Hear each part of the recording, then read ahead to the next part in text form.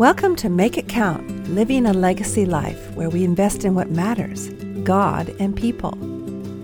I'm Sue Donaldson, speaker, author, and creator of WelcomeHeart.com, where you can learn to know and show the heart of God. And that's what counts. Thank you for joining me. Hi, today I'm so excited to share with you my new friend, Kevin White. He's from North Carolina. He is a former pastor. He's an entrepreneur. He's a builder of nonprofits. I think he's the whole shebang.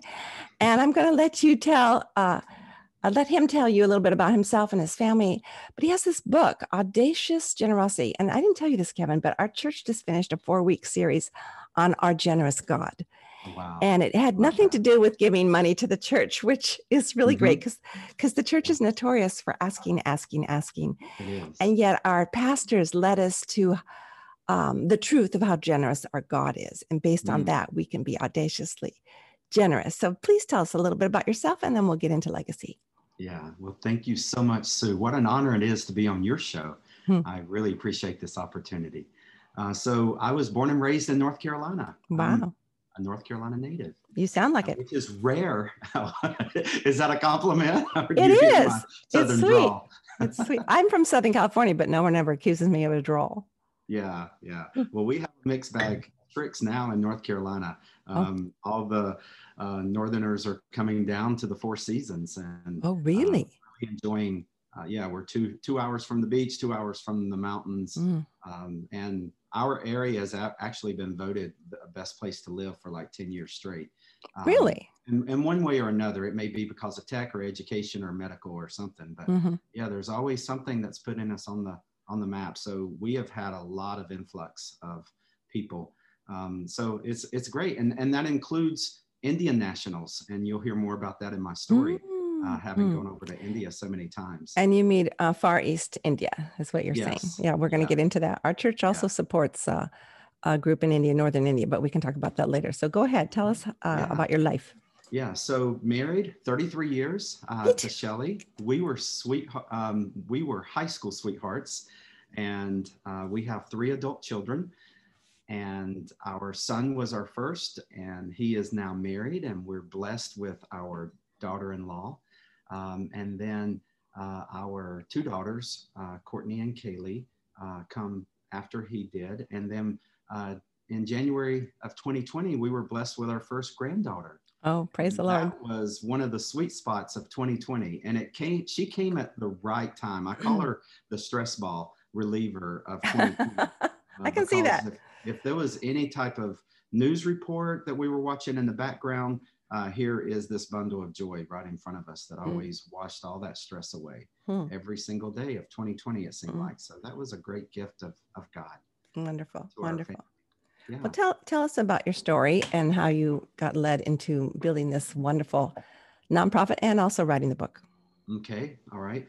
Well, born in North Carolina, unfortunately, my parents really were challenged in their relationship, and they divorced whenever I was 12.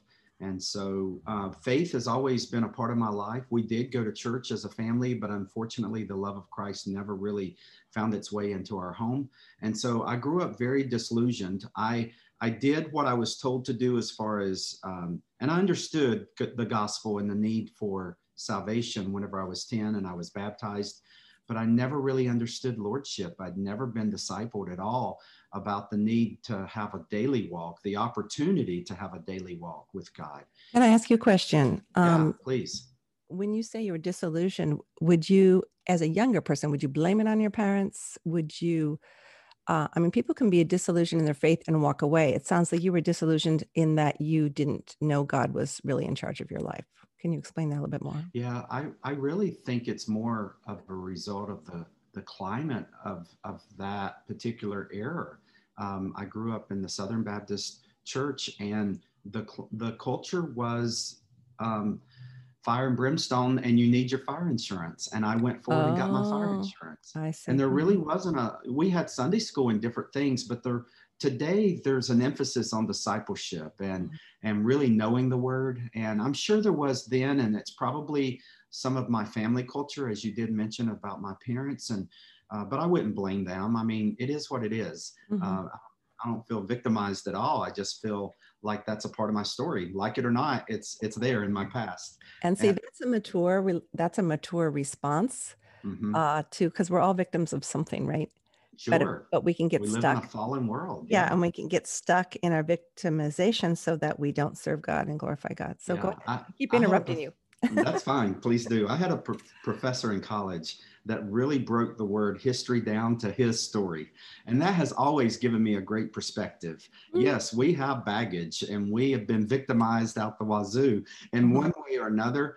But in respect to that, overarching is the sovereignty of God. And we are all products of his story. And I'm so grateful. So whenever I was 17 years old, a friend of mine had gone on a mission trip and had invited me to her finale concert of this gospel choir team. And I went and saw a group of teenagers my age that really had a joy of the Lord and a passion for Jesus. And it really caught my attention. And I remember just praying, God, if there's more to you than I realize, I want to know it. And he answered that prayer. I had no witness. It wasn't in a Pentecostal church. So there wasn't a lot of emphasis on the baptism of the Holy Spirit or the presence of the Holy Spirit. But I look back and God really gifted me with his spirit that gave me a hunger for the word. Reading was a chore. I was not a good student in school. I didn't like to read. And all of a sudden I'm sitting on my bed instead of partying with my friends, reading the Bible for hours upon hours. And I just really used that season, my senior year in high school, to transform me from the inside out. Wow. And that was really my first witness of true peace. We had a volatile childhood. Every holiday, every family vacation erupted in my parents' drama of their dysfunction in their marriage. And so now I'm experiencing a peace from within and a love that I'd never experienced before. My parents loved me. I loved them. But they lacked the skills to really show that love a lot of times, especially when they were really hurting in their own marriage and that. But God got my attention and I surrendered my life more to him. And I really found myself as a 17-year-old lacking purpose, lacking mission. And I look back and that was really, now I believe God wants us to experience him as master because he has this gift of a mission for each and every one of us. Amen. And But to learn that at 7, you have to learn that at 17. Yeah. 17-year-olds are out skateboarding. And so I didn't try to make $1 million, you know. I wasn't perfect in that. And yeah, the millennials are very challenged to really want to go big really fast. Yes. But it was a daily grind for years upon years because I actually took into my relationship with God a lot of baggage. And I found myself, so I was called into the ministry that senior year in high school. I went to Bible college. My wife and I married in college. That's a sweet story. And then we had our kids and I started in ministry, pastoring churches. And then I really was drawn to a church planning project where we just moved into a community to help start a church. Wow. And I had worked on that for 3 years and they ended up dismissing me after I bled, sweat, and teared for this congregation to grow. And God really worked in spite of me. They decided that they wanted to dismiss me as pastor. And I was broken. I felt so betrayed by God. And the dismissal didn't happen because of anything financial or sexual.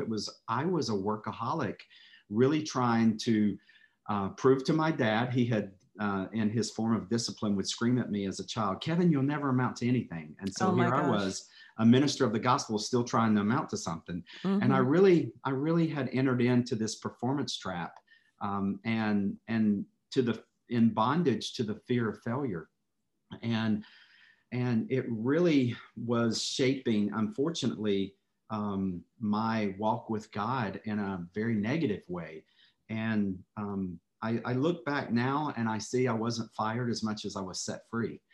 But wow. it took that train wreck, if you will, experience to really put me flat on my back spiritually, to where I was either going to have to ball up my fist at God for the rest of my life and hate him, or I was going to have to really come to terms with this anger and bitterness and resentment that I had in my heart toward him.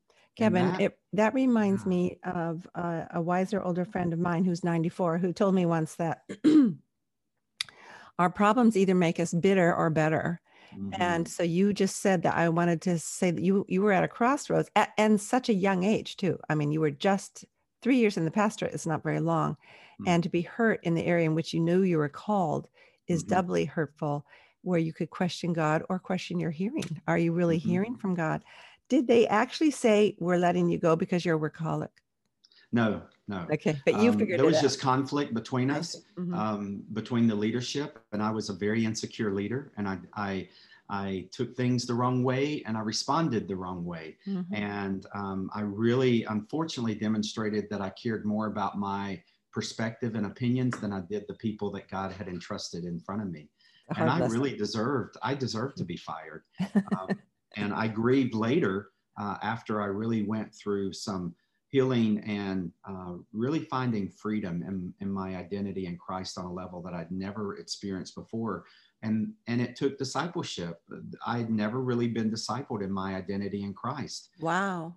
Never knew that I don't have to preach and he still loves me. I don't have to tithe and he still loves me. Right. And all of a sudden ministry went from a have to, in my perspective, to a get to a gift of life and a privilege of opportunity by my Heavenly Father. Kevin, when we, because we all struggle with relying upon ourselves versus relying upon God. And when I have this low level of anxiety that things aren't going to go well, I think I'm relying upon myself. It doesn't mean that I'm not supposed to be nervous if I'm speaking to 200 women. That's different. But the fact is that, if I'm so nervous or if I'm insecure, I'm obviously thinking that my security is based on myself and not on who I am in God. So you learned a beautiful lesson, a very painful way. Yeah. But good. Yeah. All good. But we serve a God that raises beauty out of the ashes. Yes. And in some way, shape, or another, every human is going to face a graveyard at some point in their life. Something's going to go the wrong way, in a way that we never expected. Right. And maybe it's not a parent's divorce, and maybe it's not a sexual violation or a financial failure or whatever, but there's a graveyard in all of our past. And you're right. We can either trust that over to God and let him make us better. Otherwise, the only other option is to just stay bitter, and that's as bad as a cancer is physically to our physical bodies. And so friends discipled me in freedom in Christ, and one of the exercises was just biblical forgiveness. And I really processed the forgiveness of my father, and that really broke the stronghold of rejection over my life that I had been carrying into all of these leadership situations in churches that I had served and everything. I didn't realize that there was such a stronghold of rejection, and it wasn't anything that I woke up one day and chose. It really was this spiritual cloud that really was impacting me. My dad didn't really mean to reject me, but that's how it came across when he would scream, "You'll never amount to anything." I felt rejected. And that's really when the offense of rejection entered into my life. And then these leaders just talking about the length of my message and the different things about the church life, I took it personal. Sure. And I responded out of rejection, and I just made their interest, their concerns, I made it worse. And we ended up in a war, basically, that didn't even have to take place, but it did. And I was released as pastor. But that really brought a beautiful part of life. So I see that I was going to say, it's as if let's say they hadn't been the church that would let you go and you continued in it, you would have been stunted in your growth a lot longer. And so the fact is that God gifted you with that early pain in your 20s. It sounds like you were in your 20s, and which we're still learning who we are in our 20s, even though we think we know who we are. And the fact that God graced you with that hard time shows how much more he wanted to use you. And I'm also thinking of legacy, the legacy of our parents on what the words that they give us is something that we can repeat into our own children or not. And I'm sure that you've been very cognizant in raising your own children. Not that you're a perfect parent, but in doing things differently. Is that the case? Yeah, yeah. Words definitely are powerful. They can either curse or they can bless. And it's very necessary that we be careful what we say. And we're not going to be perfect, but we can deal with that by saying, I'm sorry. Yeah, and I've done that a lot with my own children, just going back and just saying, hey, I raised my voice. I screamed when I shouldn't have. That was wrong. It was an improper response. I'm sorry. I need you to forgive me. All of my kids would share with you that I'm a very imperfect father, but I have asked for forgiveness when necessary and tried to minimize conflicts and deal with conflicts and move on, and even teach my own children how to biblically forgive one another. I really think that they, I mean, we're all human, but I think that they at least know how to biblically forgive. How did you move from being a former pastor into this huge world of entrepreneurship? I'll say that word, into building things. Yeah. So I look back and I really struggled as a call into the ministry because I really tried to fit in everyone else's boxes and the stereotypes of what a pastor looked like, or a traveling evangelist at that time looked like, or a worship leader looked like. And I had a variety of gifts, but I never really saw that that the spirit within me really fit well into any of these boxes. And I really struggled until after all of this had happened, and I was on staff at a church here in Raleigh, a large church with multiple pastors. And the executive pastor really spoke into my life, and he said, Kevin, have you ever realized that you're God's startup guy? I mean, he has really gifted you to start things. And those are beautiful words. He blessed you with those words. Know. He called out something in you. I've thanked him profusely. And I even mentioned him in the back of the book as far as that type of impact that he's had. I love that. On my life. Yeah. I want to say it again. God's startup guy. I mean, for someone to come up and say, Sue, you are, and then say something that, oh, I guess that could be true. Yeah. Give all the glory to God. Okay. So what happened from there? Yes. Yes. And so I just began to relax. And so one of the connections I just want to draw, because you did ask me about getting eventually over to the book. I really see even now how God was setting the stage to really help me write this book. And what I'm trying to communicate is, I don't think that there would be a book called Audacious Generosity had I not been broken back in my 30s from trying to produce things out of my own strength. And so every attendance, I was guilty of really feeling the pressure to make it happen. Every offering, every need in the church, trying to really produce what I was dependent upon, what I could produce. And I knew that God was good. I wasn't in rebellion at all. I was free, but I was thinking that God had called me. Part of the call to ministry was to go do a great thing for him, to make Christ known or to make him famous. And, there's a lot of different cliches that we could put in the blank there, but because of my past, I put the pressure on myself to produce. And now I've written this book that giving doesn't depend upon what we can produce. It absolutely depends upon what God can produce. And that's where audacious generosity really comes into our lives, is realizing God is the giver, not you, not me. And that giving, it depends upon what God puts into our hands. And so I found myself in my 30s. We had to move out of the house that the church actually owned, and we gave up 3 years of equity in that home. And I had no income, and things got really hard financially for several years. And I found myself years later praying a prayer. There was no food in our home, but I'm a minister of the gospel, and I'm on my face before God, and I'm really free in Christ. And I'm praying a prayer that I'd never prayed before. And it was, Father, give us food that others might eat. Hmm. And what had happened was, here, our family, we had a foster son at the time. So there's 6 of us living in Cary, North Carolina. We had a mortgage, we had a car payment, and less than $500 coming in. And so we were really upside down financially for several months. And I was crying out to God about this. And I really felt him over and over guide me to seek first the kingdom and my righteousness, and all these other things will be added. Hmm. And he was even showing me there, I'm the provider, I'm the giver, but I've called you and set you apart for my mission. And really, I look back, I didn't see it right then. Now I see that he was saying, I've got you. You don't have to worry about you. I am going to supply all your needs. But what about those that don't have their hope in me? Wow. Wow. What about those that don't know that I'm an ever-present help? And I started grieving and having compassion for people that not only didn't have food, but they didn't have faith. They didn't know that the Lord was on their side. They never put their hope in the Lord. And so I started praying, Father, give us food that others might eat.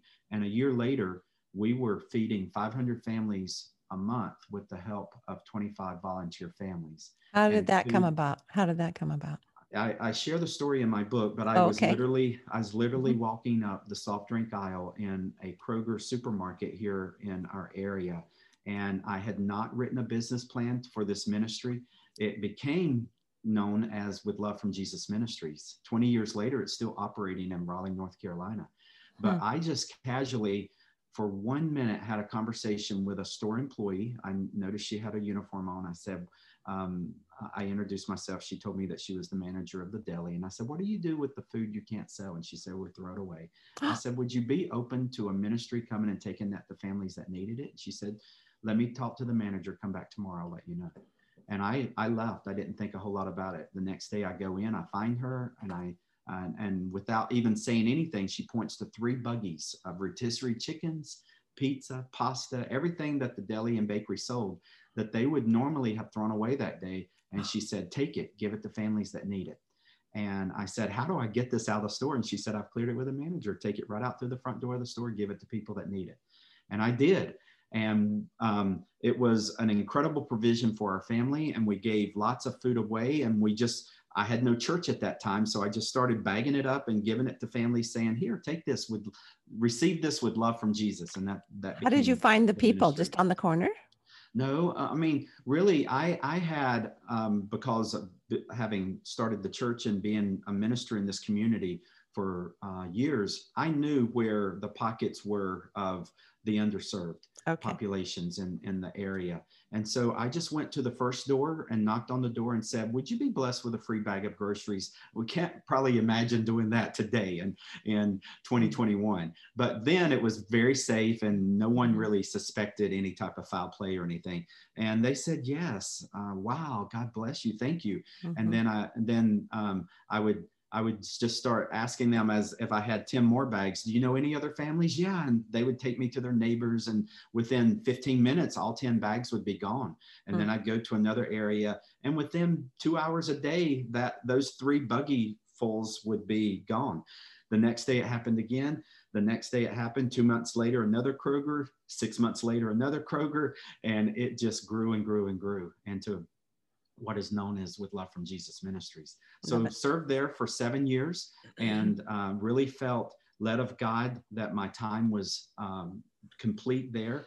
And I really grieved, thinking I thought I would be here till I retired.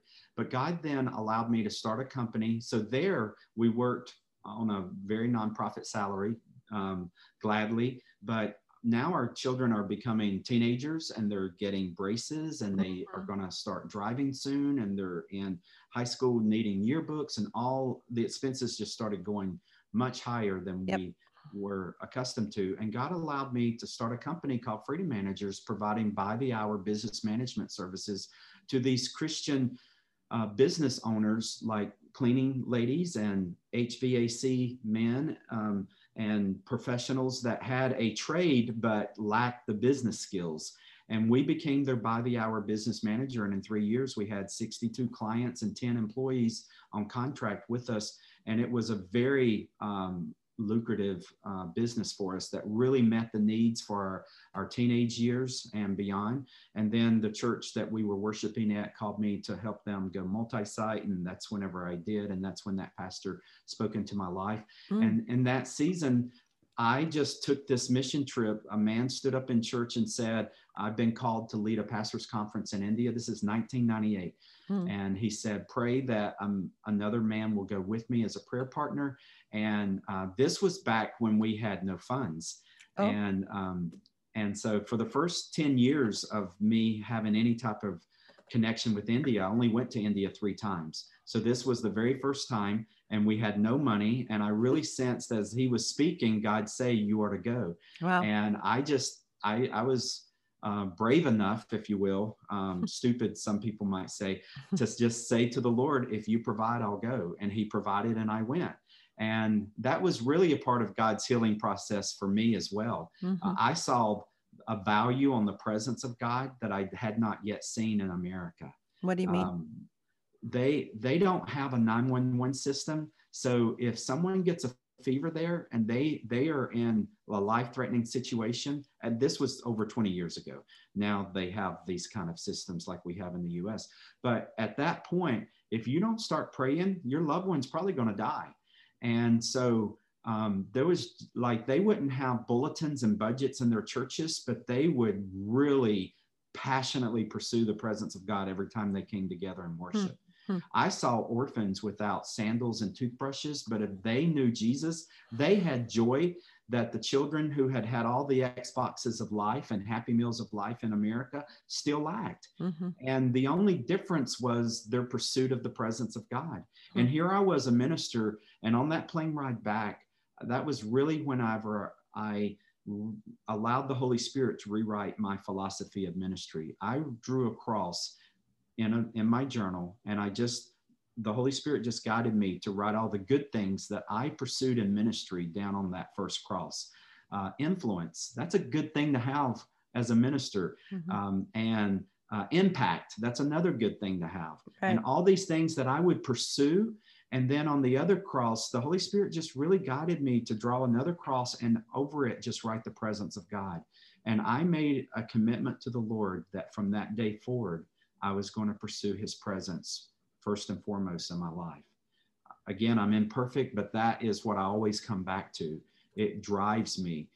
That is my purpose. When I wake up in the morning and I have more air in my lungs, I know it is for the reason to pursue his presence. And that's really what became my ministry then, was just his presence. And then out of that has come this lifestyle of generosity. I never have written a business plan for anything that I started. It was just one day at a time. And it just grew as a byproduct of being in the presence of God. These experiences came. And so after. Can I interrupt? When you wrote your book, when we read the book, we'll get to hear all these things again, so that, I mean, there's so much here that's of value, Kevin. Yeah. And so I'm hearing that your pursuit of God and his presence is then brought you into a generous lifestyle, and that's something that you want to leave as a legacy to not just your immediate family, but to the world. Can you just sort of wrap this up with that generous philosophy, and then we'll guide people to your book, because it sounds fascinating. Go ahead. Yeah. And so it's really been this foundation that the Lord has given me that has given me the opportunity to see the power of generosity. And so in writing Audacious Generosity, God really brought me back to very simple truths that I have been saturated my whole life, but I began to understand them in a new light, like John 3:16, for example. For God so loved the world that he gave. Right there is his strategy. So I've been in ministry now 4 decades, and I've known that the mission of God is always Jesus. It's always the Lord Jesus Christ. And so now I began to understand his strategy is audacious generosity. And for the last 20 years of being involved in missions in India, I have seen the power of generosity to open up villages that would throw a pastor out in a heartbeat, but they would let a free medical clinic come in because their babies are sick and they need free medicine. or they'd let a water project come in because their village is sick and they need clean water, and on and on and on. And now you've got the opportunity to not only demonstrate the gospel, but proclaim the gospel. And every church that we've empowered with a free medical clinic or a free water project or whatever has grown substantially. More baptisms, more salvations, more pastors being called into ministry, new churches being planted. And so I've really, especially as 2020 happened and the pandemic, it really shifts your values, and you really realize, I'm not so sure we want the world to continue to decay the way that we're seeing, but how does this all end? And I've been really looking at Revelation 7 and how heaven is an example of every nation, tribe, and tongue worshiping Jesus. And we're gonna see that day. But in Matthew 24, verse 14, it says, and this news, good news of the kingdom will be proclaimed in all nations, and then the end will come. And I just really believe God's strategy for fulfilling the Great Commission is generosity. And so I just, yeah. Okay, I would like you to say, what would be the main legacy then, or say it in one sentence. I'm sure your children know it because they've seen you live it. But for the rest of us who just have become acquainted with you today, what would be the last bit of wisdom that you could leave with us? Yeah, I really want to live in such a way that people see how much a cheerful giver our Heavenly Father is. Oh, I love that. Yeah. It's all about God, isn't it? We forget. We're so self-focused. Yeah. Thank you, Kevin. This has been a great blessing and privilege, and I will get your book and pass it on to others as well. Thank you so much for sharing your heart. What a great gift to have been, not to have been hurt, but to have grown up out of a hard experience. And yet look at the fruit born from it. So thank you so much. Yes, we'll put all the links. We'll put all the links in our show notes so that, and you have a podcast as well. Tell us about that. Yes. So it's titled, along with the book, Audacious Generosity. Okay, great. And it really is just breaking down this revolutionary lifestyle to a daily walk. Just every single week, injecting a new step, practical step of just how we can live generously here on the earth today. So great. Audacious Generosity. Kevin White, thank you so much today. Thank you, Sue. You're welcome. Until next time, think about your legacy, the one God has called you to live, all for heaven's sake. I would love to speak at your next Christian Women's event. See my keynotes and retreat series, as well as the show notes from today's broadcast at welcomeheart.com. Thanks for coming. You're always welcome here.